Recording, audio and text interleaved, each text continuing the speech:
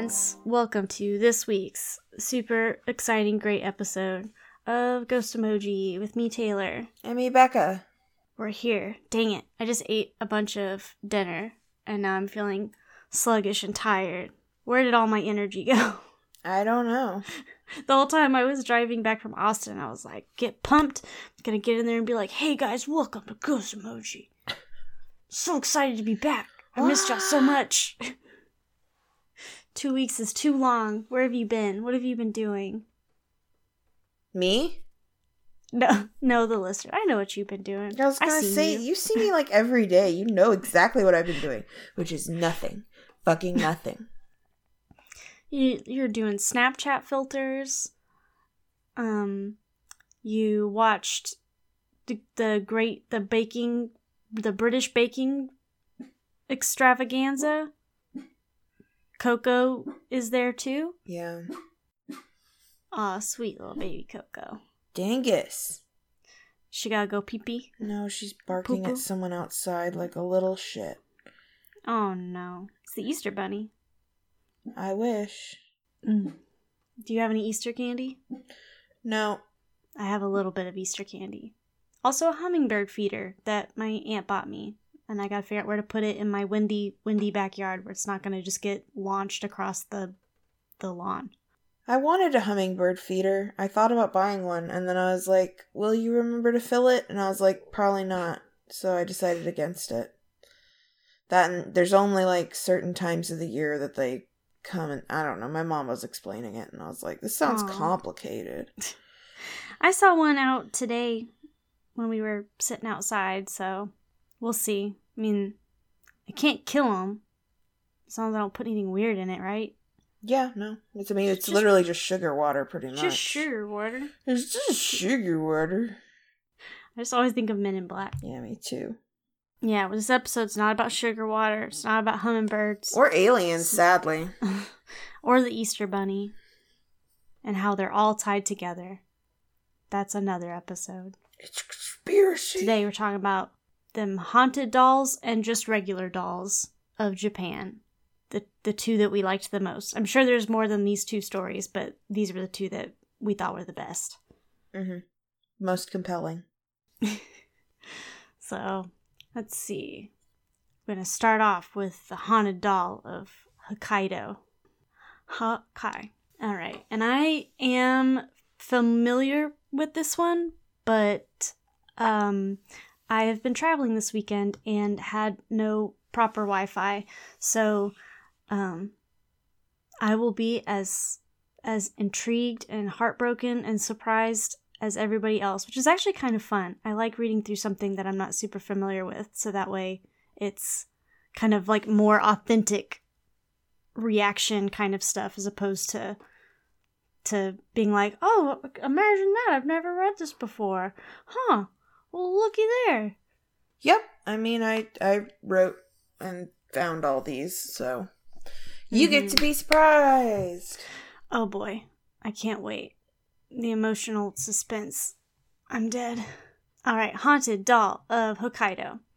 The story of the so-called Okiko doll starts in 1918 when a 17-year-old boy by the name of Aikichi Suzuki purchased a doll for his 2-year-old sister Okiku as a souvenir while visiting Sapporo on the Japanese island of Hokkaido for a marine exhibition. He's already going on a marine expedition and he's only 17 years old? He busy. What am I doing with my life? I've done nothing. Oh my god, Scout, please don't walk on the... Okay, yeah, just lay down. He says, I want to take some notes. I'm helping. The doll itself was around 16 inches tall and clad in a traditional Japanese kimono. Its eyes are black beads set within a lifelike porcelain white face, and the black hair is a traditional style cut about shoulder length. Akichi immediately knew his sister would love it and bought it right away. The overjoyed little girl was smitten with the doll and played with it every day, even going so far as to name it after herself, Okiko. I guess it's kind of like you get like the American Girl dolls, the one that like, looks like you. I don't think I named mine Taylor though. I don't even think mine had a name, if we're being real. I Even the one that you could order that was like supposed to look like you, I got that one and it had blonde hair and blue eyes because that's what I wanted but didn't have. And her name was probably like Hannah or something like that. If it makes you feel any better, I actually never got one that looked like me. I don't think that I recollect because I did not want blonde hair and blue eyes.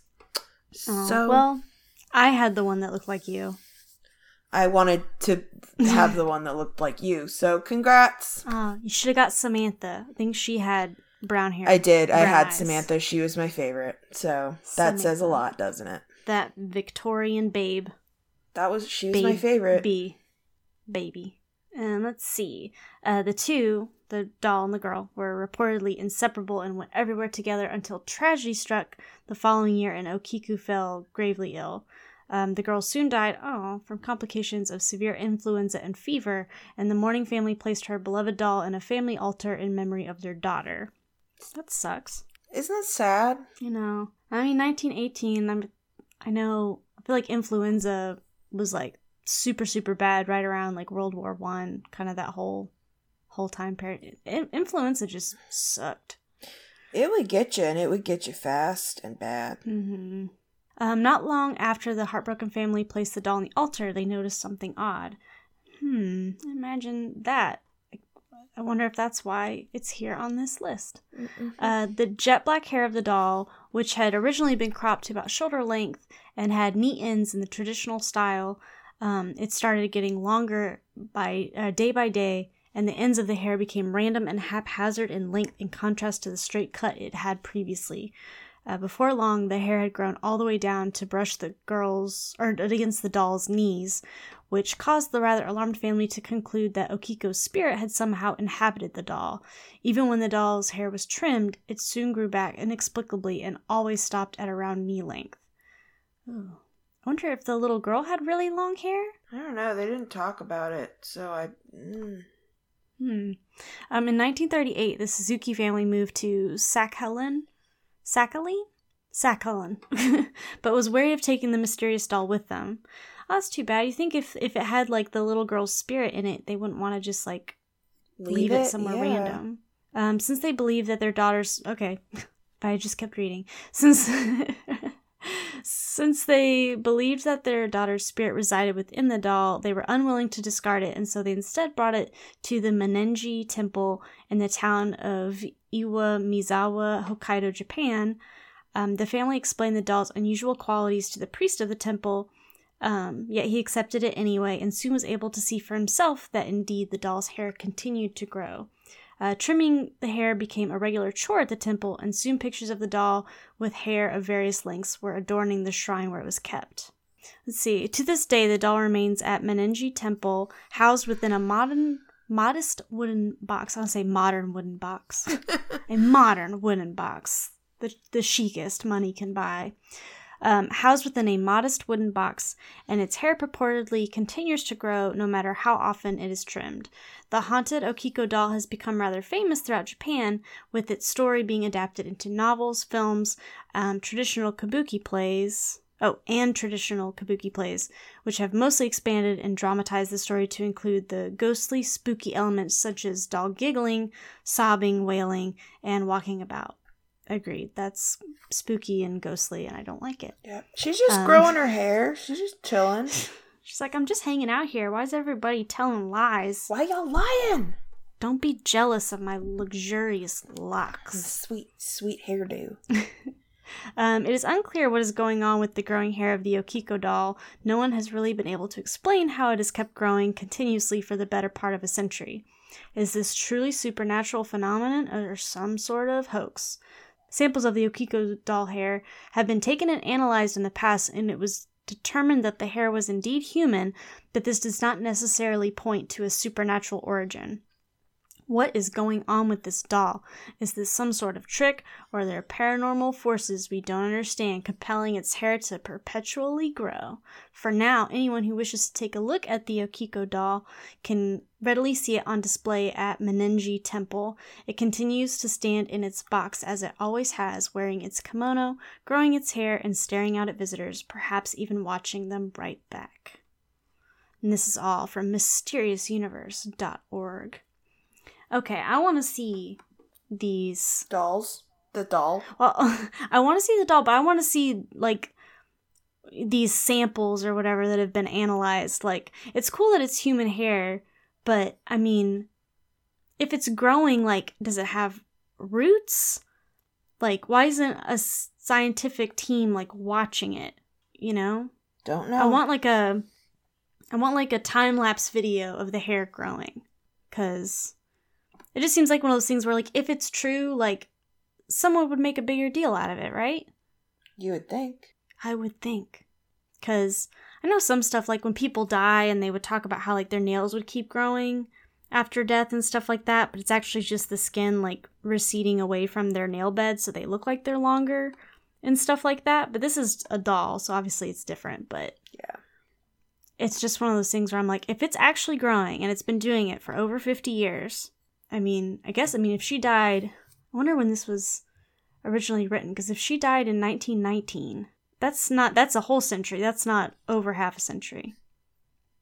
Okay, it is over half a century, but they could have just as easily been like, it's been a century, and it's still growing, and it's not stopping. Yep. Men everywhere want to know. It's just really scary. How it grow. I mean, I guess it's not like it doesn't seem like it's maliciously growing it. No, it's not menacing or anything. It's just, strange. Yep. I've seen pictures of it, and I mean, it just looks like a kind of standard little doll, but I want to see the different lengths. I want to see it growing. I want that sweet, sweet footage. Well, you can see its weird long hair. Hi, Ryan. What you need? Are you getting... Okay. He's cartoonishly, like, sneaking in to get his socks and then sneaking back out. So quiet. What a ding-dong. I know. Mark, like, he never hangs out in my office, and then right before I was gonna call you to be like, hey, I'm ready, he just came in and, like, laid on the couch and was like, I don't want to work anymore. And I was like, aw. And he's like, man, your office is cool. I like it in here.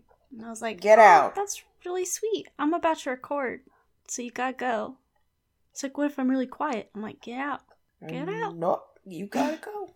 Sorry, friend. Sorry. Even if you're quiet, I'm gonna feel weird. I mean, maybe that'll help. It'll add to the element of ambiance. Like, feel like I'm being watched and creeped out. Constantly judged. Constantly judged by a little doll. My sweet little boy, my boy doll man.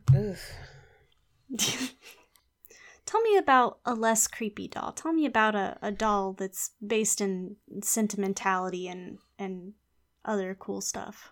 We're about to talk about Nagoro, a Japanese village where the dolls have replaced the departed. So, Nagoro is a slowly shrinking village that's located in the valleys of Shikoku, Japan, and it's populated by life-size handmade dolls. And its inhabitants left the village in search of employment or have died. Mm-hmm. So the lady who we're mostly going to be talking about is Tsukino Ayano, and when she was a child, there was a dam in Nagoro, and there was a big company, and hundreds of people used to live and work there. And as of today, there are only 37 people, including her, living in Nagoro, and many times more dolls. She wonders if a time will come when she's outlived all of the people in her village, and she started making the dolls around 10 years ago when she returned home from Osaka. Oh my goodness. Sorry, Scout is talking. Hey, Scout. So, she returned home, and she didn't have much else to do, so she started planting seeds, but none of them sprouted. And thinking they needed scarecrows, she made one doll that looked like her departed father, never thinking it would turn into something more. 11 years later, she's made about 350 dolls, and the local school is now filled with a few dozen dolls patiently waiting for class to begin. They're made of straw and dressed in old clothes, and according to Tsukino, making the facial expressions and lips are the most difficult part. Certain tweaks can make them look angry, and she tries her best to avoid making weird-looking dolls, preferring to make them blend into the scenery. Her favorites, and what she considers herself best at, was making dolls of grandmothers, because apparently, like, the way you can tweak their faces is just easier, and you don't have to, I guess, worry about, like, I don't know. She was explaining it in the video, but basically she started making dolls of people that had moved away in the town or that had died. And so she thought people would get interested and take photos, and it would bring like maybe tourism to their valley if she put the dolls at the entrance to the valley. She put them in the fields doing work or waiting for the bus. You can see them along the roads of the village in Google Maps, weirdly enough. They're farming, fishing, sleeping, or just standing around. And there's like a documentary that this man made. His name's Fritz Schumann, and the documentary is called The Valley of the Dolls. It shows a lot of the dolls, and it also like she talks about like how she makes them, and she talks a lot about like how she's not like afraid of death. How old is she? She seems to be like in her, I would say late 50s, maybe 60s. She's not very old. Yeah, I was gonna say, from the pictures I saw, I was like, she doesn't seem like she's... I mean, some of the pictures might have been from, like, when she first started making them, because I know she's been doing it for a while, but I was like, she doesn't look like she's that old herself. Yeah, I think her parents are both dead, and I guess when you've lost that many people and when you're sort of alone all the time, and there's literally only 37 other people in your town, and all that, I feel like maybe you think about death a lot more, just because you're alone all the time. And, she's also... Well, especially that's why everyone's gone. Yeah, and apparently she's, like, the village is 90 minutes from a proper hospital, so if something happened, she talks about how she'd probably die before making it there, which is really super sad, but, basically, my whole point about the death thing is she talked about, like, she was like, the dolls don't actually live as long as people. They have a 3-year lifespan because of, weather and the fact that they're made of, like, straw and fabric. Yeah, I was going to ask, I was like, if they're, like, out in the elements, like, does she have to replace them? Or, like, once they're gone, does she just leave them? I think she just replaces them. She might make new things. I would imagine she probably makes new things just because she seems to really enjoy, like, making sort of settings. Like, there was someone who was sleeping on a park bench, and there was someone who was, like, climbing a tree, and then there's a couple that's, like, sitting on a bench, like, holding hands, and you can tell she likes making these little scenes, and I imagine instead of just replacing something, like, with the exact same, like, making it over, I imagine she probably makes a new thing. Mm-hmm. But she even has a doll based on herself, and her doll watches the pot and the fire, and it looks like she's taking a nap. It was funny because she was sitting next to it, and it was cute. But it's like, it's a little eerie when you see the pictures just because they're life size. Some of them have, like, it's just eerie because they're more lifelike than you'd think, even though they do look like dolls. But I also just thought it was really interesting because it felt like a way for her to deal with death and also to deal with, like, loneliness and missing her family and artistry, and I don't know, it's just a very interesting sort of phenomena.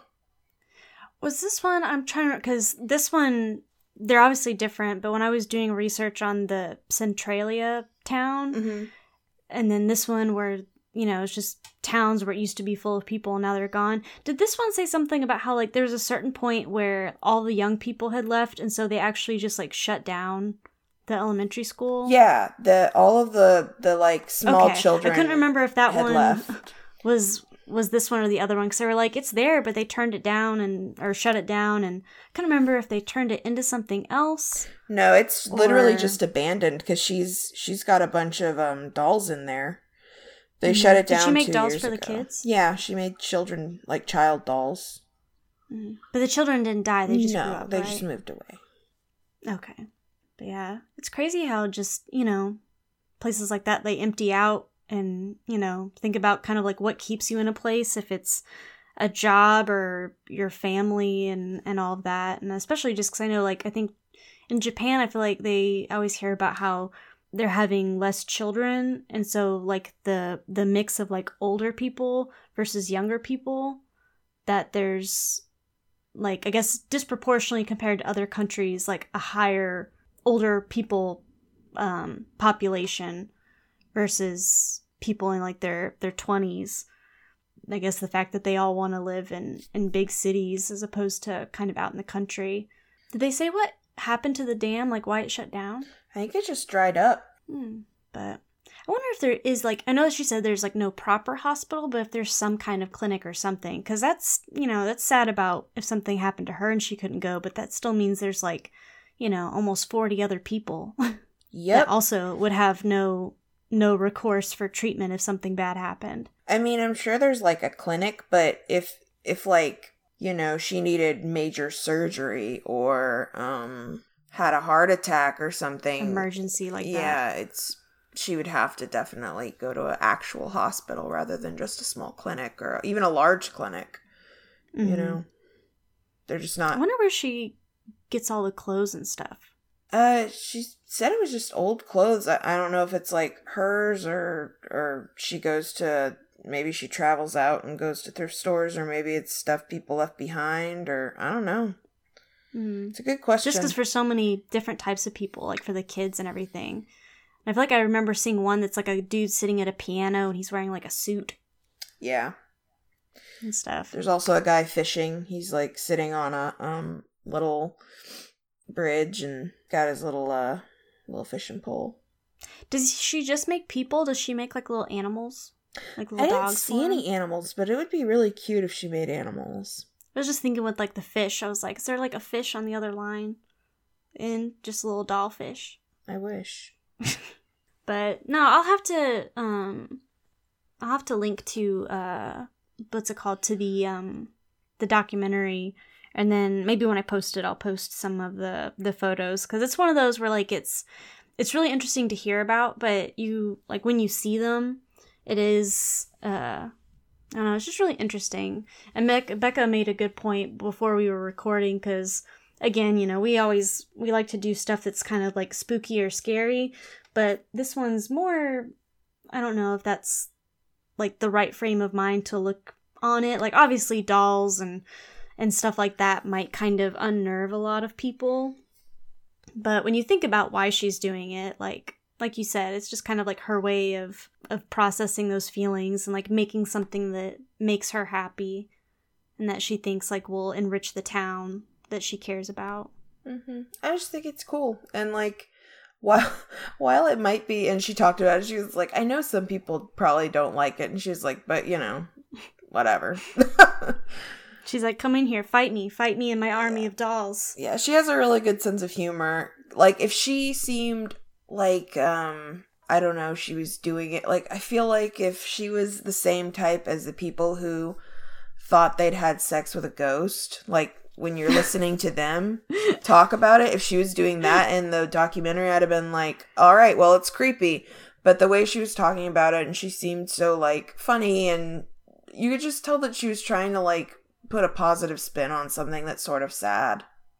Mm-hmm. I wonder if she would ever let someone, like, maybe take a couple of the dolls and, like, do, like, put them in a museum or something. Maybe. Just to, like, talk about the town and stuff like that.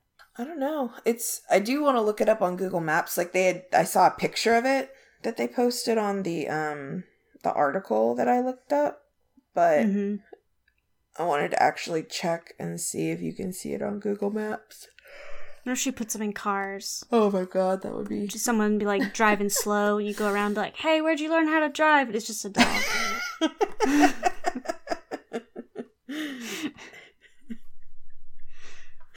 You go to the post office and a doll's behind the counter and you're like, God, I've been waiting in this line all day.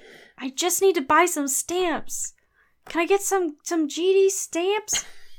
And the doll's just like, Doll doesn't do anything. None of these scenarios really works. I know the dolls aren't actually doing stuff, but I don't know. Imagine like a person being there and not really being aware that they're all dolls. It's just something about like panning to a doll's face and it has like no emotional reaction to someone freaking out is very funny to me. It is. Just keep calm. Wow, on Google Maps it's called Nagoro, like, Doll Village. So. Oh. Well, I mean, there's more dolls than there are people. It's true. You got like cat villages, you got deer villages, bunny villages. Oh my god, I want to go to that deer village where there's just like, they're walking around in water. Holy shit. I'm into it. Also the cat one. Cat one's cute. Bunny one looks cute. There's it's not in Japan, but there's the, like a pig island. It's just pigs. And they love to swim. Aww. Just having a good time. Getting a tan. Wear your sunscreen. I think that was a good idea. Becca was talking about how we should probably end on this one just because, I don't know, we always end on, like, sad stuff. And this one is not really, I mean, it's sad when you think about, like, an old town and no one's really there and now it's all just dolls, but they're happy dolls. They want to be there. This is their town now. Exactly. I'm trying to, like, get a view of it and it's weirdly hard. Are they hiding from you? Well, I had it, and then it, like, decided to undo it, and I couldn't get in there. What if you, like, pull forward on the road, and then it's all of a sudden it's, like, right in front of you? That would be creepy. Well, I'm too, like, zoomed out, but I keep trying to zoom in, and it won't let me. Put me there. Okay, here we go. Yep. Show me the dolls. Oh, wow, yeah, you can. If you walk through the town, you just see dolls everywhere. Like, do you see any real people? I just saw one walking. I wonder what the other people in the village think of it, you know? I don't know. There's a guy right next to his car, and he's a real dude. He's not a doll. And then there's a lady down the road. But I mean, it looks pretty abandoned. It's a cute little village. It's just nobody's here. Just us dolls. It's very pretty, though. It's sad. No, but everybody's got to deal with it in their own way. I mean, life goes on, you know? Unless you're a doll, and then you got about 3 years. Yep, and then you get replaced with a new scene. Why is Waldo here? Waldo, get out of here. What do you mean, Waldo? He, like, popped up on the side of my screen. I don't like it. Where's Waldo? This is not the appropriate time, Waldo. He's come on, man. It's my time to shine. I'm sick of these dolls. It's Waldo's hour now. I'm hidden in this little town. You'll never find me. You love it. What if there was a doll dressed as Waldo? I would not like that. But those are our dolls. We know there's probably more than 2 cool doll stories in Japan, but these are good. And we like them. One's scary, one's not. One's sentimental and kind of sad. And I like that. Me too. That's my aesthetic. Sentimental and sad. Man, I think the weirdest thing about the Google Maps thing is that sometimes they think, like, Google Maps' computer or whatever thinks that some of the dolls are real. And so it blurs their face. That's kind of unnerving. Yep. I don't like that. Yeah, because it blurs the real people's face, but occasionally it'll, like... the algorithm is like, this is a real person. Yeah, and so there's someone, like, a doll that's waving, and its face is blurred out. What if at the time it was taken, it was a real person, but they've since died and been replaced? Well, that's dark. And now it jumped into the Google and was like, I'm here now. I'm here now. Here I am. There's so many dolls. You can see so many of them. I mean, there's 350 of them, and that doesn't seem like the thing's that big. Hot dog. Hot diggity dog. 2 little grandmas. Becca, abandon your grandmas and tell me about something cool you've been doing this week. Okay, something cool I've been doing. Well, it's not really cool. It's more like nightmare-inducing. I've been listening to The Stranger Beside Me on audiobook. Did you finish it? I've got 30 minutes left. Oh, 30 gut-wrenching minutes. Yep. It's just, like, I think the scariest thing is just knowing that he continued to try to convince people he was innocent until, like, it could serve him. And for the people out in the audience, what is The Stranger Beside Me about? Sorry. It's about, it's a book written by Anne Rule, and she knew Ted Bundy, the serial killer, through, like, I feel like it was the early 70s. They were both working as volunteers at a suicide, like, hotline prevention hotline, or suicide prevention hotline. And God, he worked at a suicide prevention hotline? Yes, and that's why it was so, like, weird to her. 'Cause she was like, you know, Ted Bundy may have, like, killed a lot of people. She was like, but he also weirdly saved lives. She was like, I watched it. And, you know, she was there with him, like, late at night. And he would walk her to her car. And he was super, like, gentlemanly. And it's creepy because, like, she talked about how if she was 10 years younger, her daughters were 15 years older. She thought of him as, like, the perfect man to marry. Ugh. And he seemed super empathetic and all this other stuff. And then by the end of the book, she's like, it was just this mask. And I realized, like, he didn't care about me. He didn't care about anybody. Like, whatever love he thought he could feel, like, who knows if it's real or not, because he could become this other person. No, I mean, I just imagine, like, whatever work he was doing at the suicide hotline, it just seems like something he would do for, like, research. Like, just to see how people feel and how he can manipulate them, even if he's helping them, you know? I mean, maybe he had a degree in psychology at that point, and then he decided he wanted to go to school for law later, but I think a lot of his, like, I think he had problems as a kid. I know he wasn't, like, sexually or physically abused or anything. I think it was just genetically he had some sort of, something was wrong. Just that lack of empathy. But he had this, like, long-time girlfriend, or not even long-time, like, this girlfriend when he was going to college for his degree in psychology named Stephanie. And, well, I don't know if that's her real name. That might be just a pseudonym, but basically he was super in love with her. He thought she was, like, high class and her family was wealthy and she was from California and she was beautiful and blah, blah, blah, blah. And they dated for, like, a year, and then she broke it off with him because she said he was, like, you know, she was like, Creepy? You don't... A murderer? No. Apparently she was just like, you seem like you're not going anywhere. You seem kind of irresponsible and sad. And he did not take that rejection well, and it basically, like, all of the women that he murdered looked like her. I'm surprised he didn't kill her. But I guess that's how they work sometimes. Well, what's scary is literally he started dating this other lady, Liz, and he was with her for, like, 6 years. And I think, like, in the first or second year, this was when he was, like, getting his degree in law, and he was working on this Republicans campaign, and he was successful and blah, blah, blah, and seemed like he had his life together. And so he called Stephanie back up, and they got together, and he's still dating Liz at this time, but he starts courting Stephanie, and they're together for, like, a year, and he asks her to marry him, and she says yes, and then literally 2 weeks later, he stops talking to her and won't return her phone calls.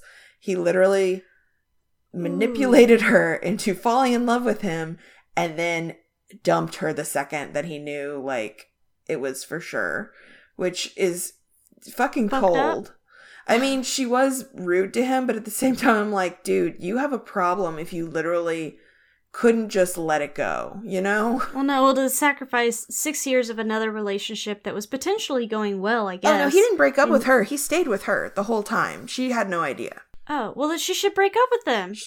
She did. I mean, she's For the one that reasons. turned him in. Because she was like, he came in on these weird nights, and he did this and all this, and I don't know. It's a very good book. It's very suspenseful.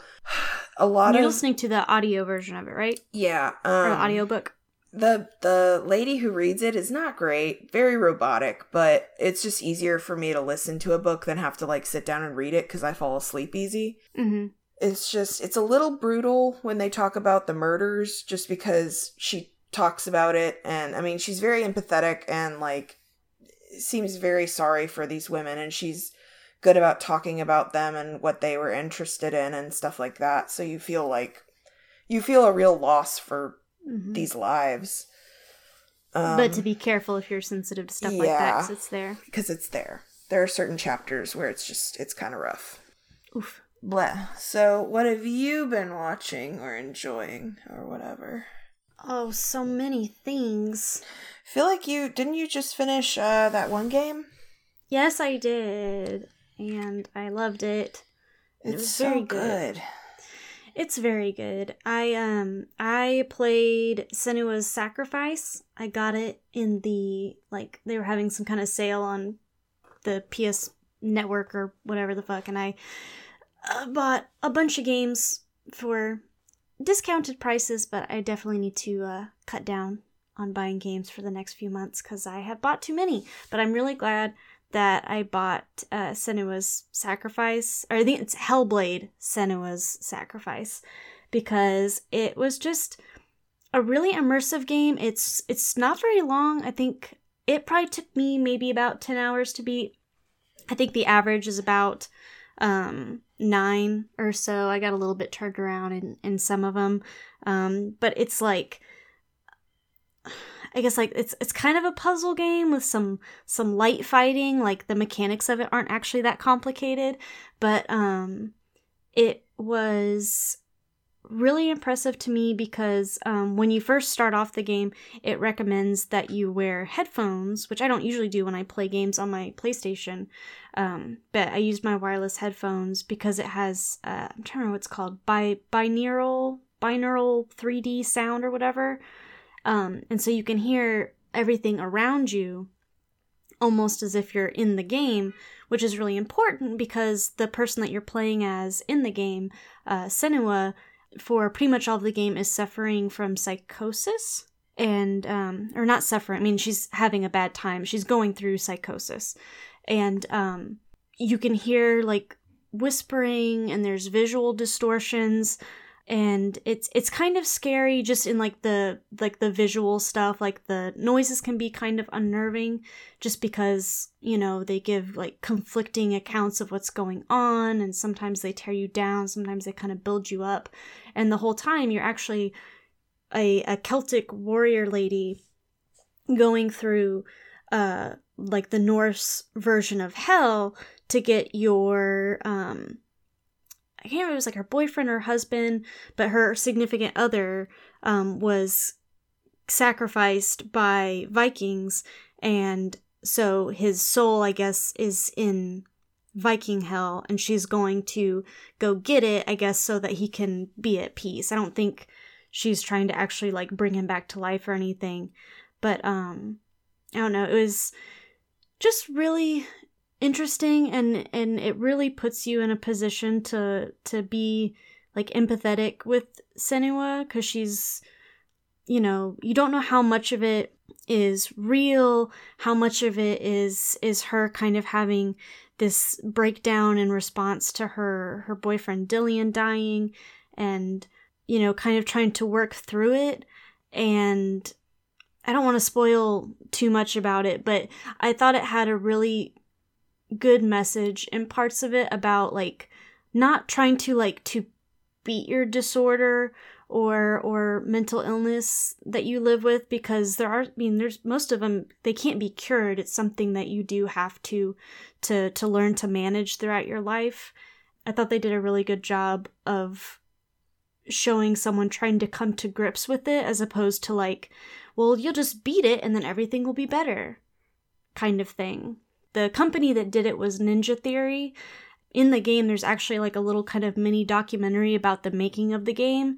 And I'm sure it's not perfect, but they went to great lengths to talk to people who like live with psychosis, and talking to like mental health professionals and kind of showing them the game to see if it kind of, you know, matched with their experience, because it is something that, since it's going on in your head, it can be hard to show like visually or even, you know, audibly to someone else what it's like to experience it. But I don't know, just the music, just the overall feel for it was like really overwhelming. Like I couldn't play too much of it at once just because it would, you know, kind of start to get to you, and it was difficult at times to kind of push through it because it's very like disorienting and frightening. But it was, I don't know, it's really, really good, and I would recommend anyone who's not too scared of games that are kind of scary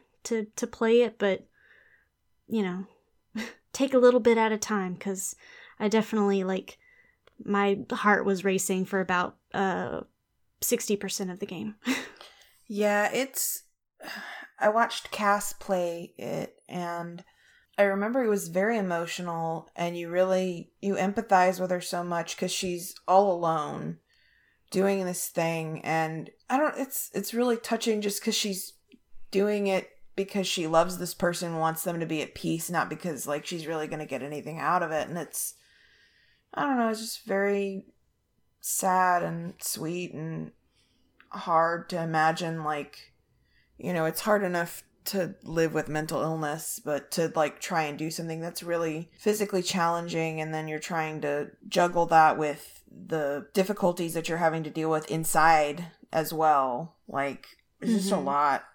It's very good. And I don't know if it's still on sale, but it's you can play it on PS4, and I think sometime this month it's supposed to be available on Xbox One. Oh, that's cool. So it's going to be available to other platforms soon. And I mean, like Becca said, like Cass has a Let's Play of it, so if you're too scared to play it yourself, you can watch her play it. My only recommendation for maybe trying to play it yourself is the whole headphones thing. It really, like, it makes it it's already an intense game, and that kind of just takes it to another level. It's just really something, and I don't know. I have a lot of feelings about it. It's a really good game. And I'm glad that it's a little shorter, because it's something that I don't think I would be able to play again for a little while because it was so intense. But it's nice to know that if I ever wanted to pick it up, it's not like a huge time commitment. It's, something you can play and experience, and then kind of step away and just absorb it. I'm glad you enjoyed it. I did. I didn't know exactly what to expect because I hadn't really seen any gameplay for it. I just knew that I knew what it was about. I knew about the like binaural HD audio and stuff like that because I had read that in someone's review of it. But I'm glad I finally played it because it was very different from anything else I've played, and it was just really well done, and I really enjoyed it. That's Hellblade: Senua's Sacrifice by Ninja Theory. Maybe one of these times I'll have one that's not a game, but I just love scary games. I mean, it's impressive that you can play them. I kind of, now that I've seen it, part of me is like, maybe Ryan and I should play it together, and that could be fun, because I have a headphone splitter, so we could actually, like, both listen to it on our headphones. I think that would be interesting. And just because it is intense, maybe it would be easier if you have someone else experiencing it with you to kind of, because it is really isolating. Like, there were so many times where I didn't realize that Mark was just in the kitchen, like right behind me, because I felt like I was completely alone because it just completely surrounds you. Yeah, I listened to it with headphones on when I watched the playthrough from Cass. And it's just hearing all of the little whispers, and it really does emphasize the feeling that you're alone, but you feel like you're being watched, or like, I don't know, it's just... Well, I mean, because I don't know, in her recording, if it really, like, gets the whole surround sound thing of it. Probably but I mean, not. there are parts of the game where you're, like, trying to go through complete darkness, and you literally are having to go based on what you can hear. Like trying to follow like a stream or something. And so like you would turn like a certain direction and you realize it's behind you. Or times where like a bad guy would be attacking and one of like the voices in your head kind of is helping in its own way, and it'll just be like behind you, but it's behind you. So you kind of, I don't know, I've never played a game like that. I'll stop rambling, but it's very, very good. And I would recommend taking a stab at playing it yourself, or even if Ryan wants to play it and you want to listen. Yeah. Heck, I would do it again. I don't know. It's very, very good. I let Mark listen to it for a couple minutes while I was running around an area where I knew I wouldn't have to fight anybody, and he was like, nope. Nope. But very, very good. I'm trying to think if there's anything else I've been reading or watching this week that was... I mean, after, like, listening to the book, I started watching interviews with Ted Bundy, just because when you hear about, like, someone's, like, charisma and whatever for 18 hours, you're like, do I really believe this? And it's like, how charismatic could they really be? Yeah, and I think it's just that he seemed intelligent, but he also seems very arrogant. And I don't know. I mean, even when she's talking about him, she mentions that there were some women who, you know, he would try to approach them and they'd be like, there was something wrong with him. Like, his eyes seemed crazy. So, I mean, I think it's just some people can sense that, or some people are more willing to, like, you know, maybe that's just how they look, or maybe it's whatever. But I don't know. It's just interesting and sad that so many people were fooled by him. Well, he's dead now. Spoiler alert. Hell yeah, he's dead. He died the year after I was born. Never had to live in a world with Ted Bundy. Well, I mean, for a year I did, but I didn't know it. No, my math is bad. My hearing comprehension is bad. He died in 89, so... Oh, sorry about your year. It's okay. I'm fine. Did you know that he has a biological daughter? No. Yeah, apparently he married some lady and they somehow... Not the fake marriage that he skipped out on? No. Oh. He had many relationships with different women. It's very strange. And then there were, like, women who would come to the court hearings that were, like, in love with him. And they would literally dye their hair brown and part it in the middle. Which is so fucked up.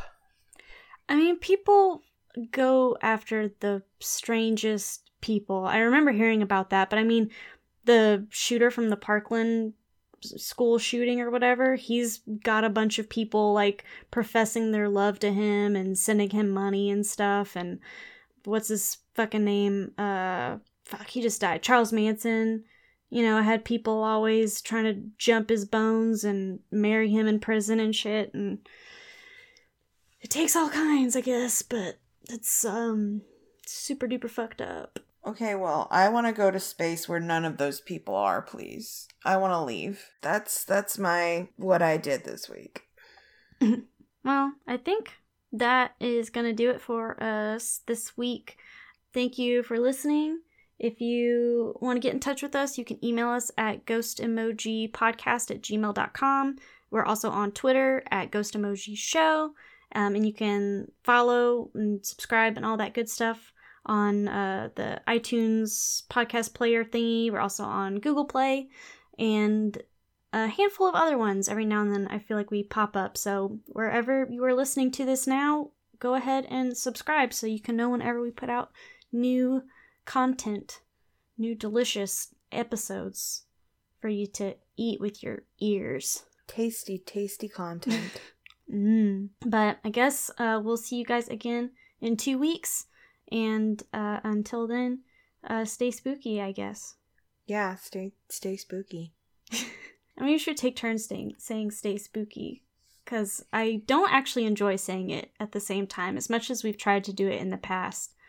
It's a little cheese ball for me. And I can't quite stomach it as much as I thought I could. Thank God. But I also feel weird just saying it by myself. Stay spooky. I don't know what to do. I'm living a lie. A spooky, spooky lie. Okay, I know. You say... No, I'm just kidding. You say stay and I'll say spooky. And then... No, I'm a Sagittarius. I can't be pinned down like that. I'm a Taurus. I can't be told what to do. I guess we could just say bye and just throw stay spooky in the fire. Hey, man. It's whatever to me. We'll see. Stay spooky is on hold, I guess, for now. We'll see what sticks. We'll just try a new one every week. Get wrecked. That's what I want to end it with. Okay, get wrecked. Bye. Bye.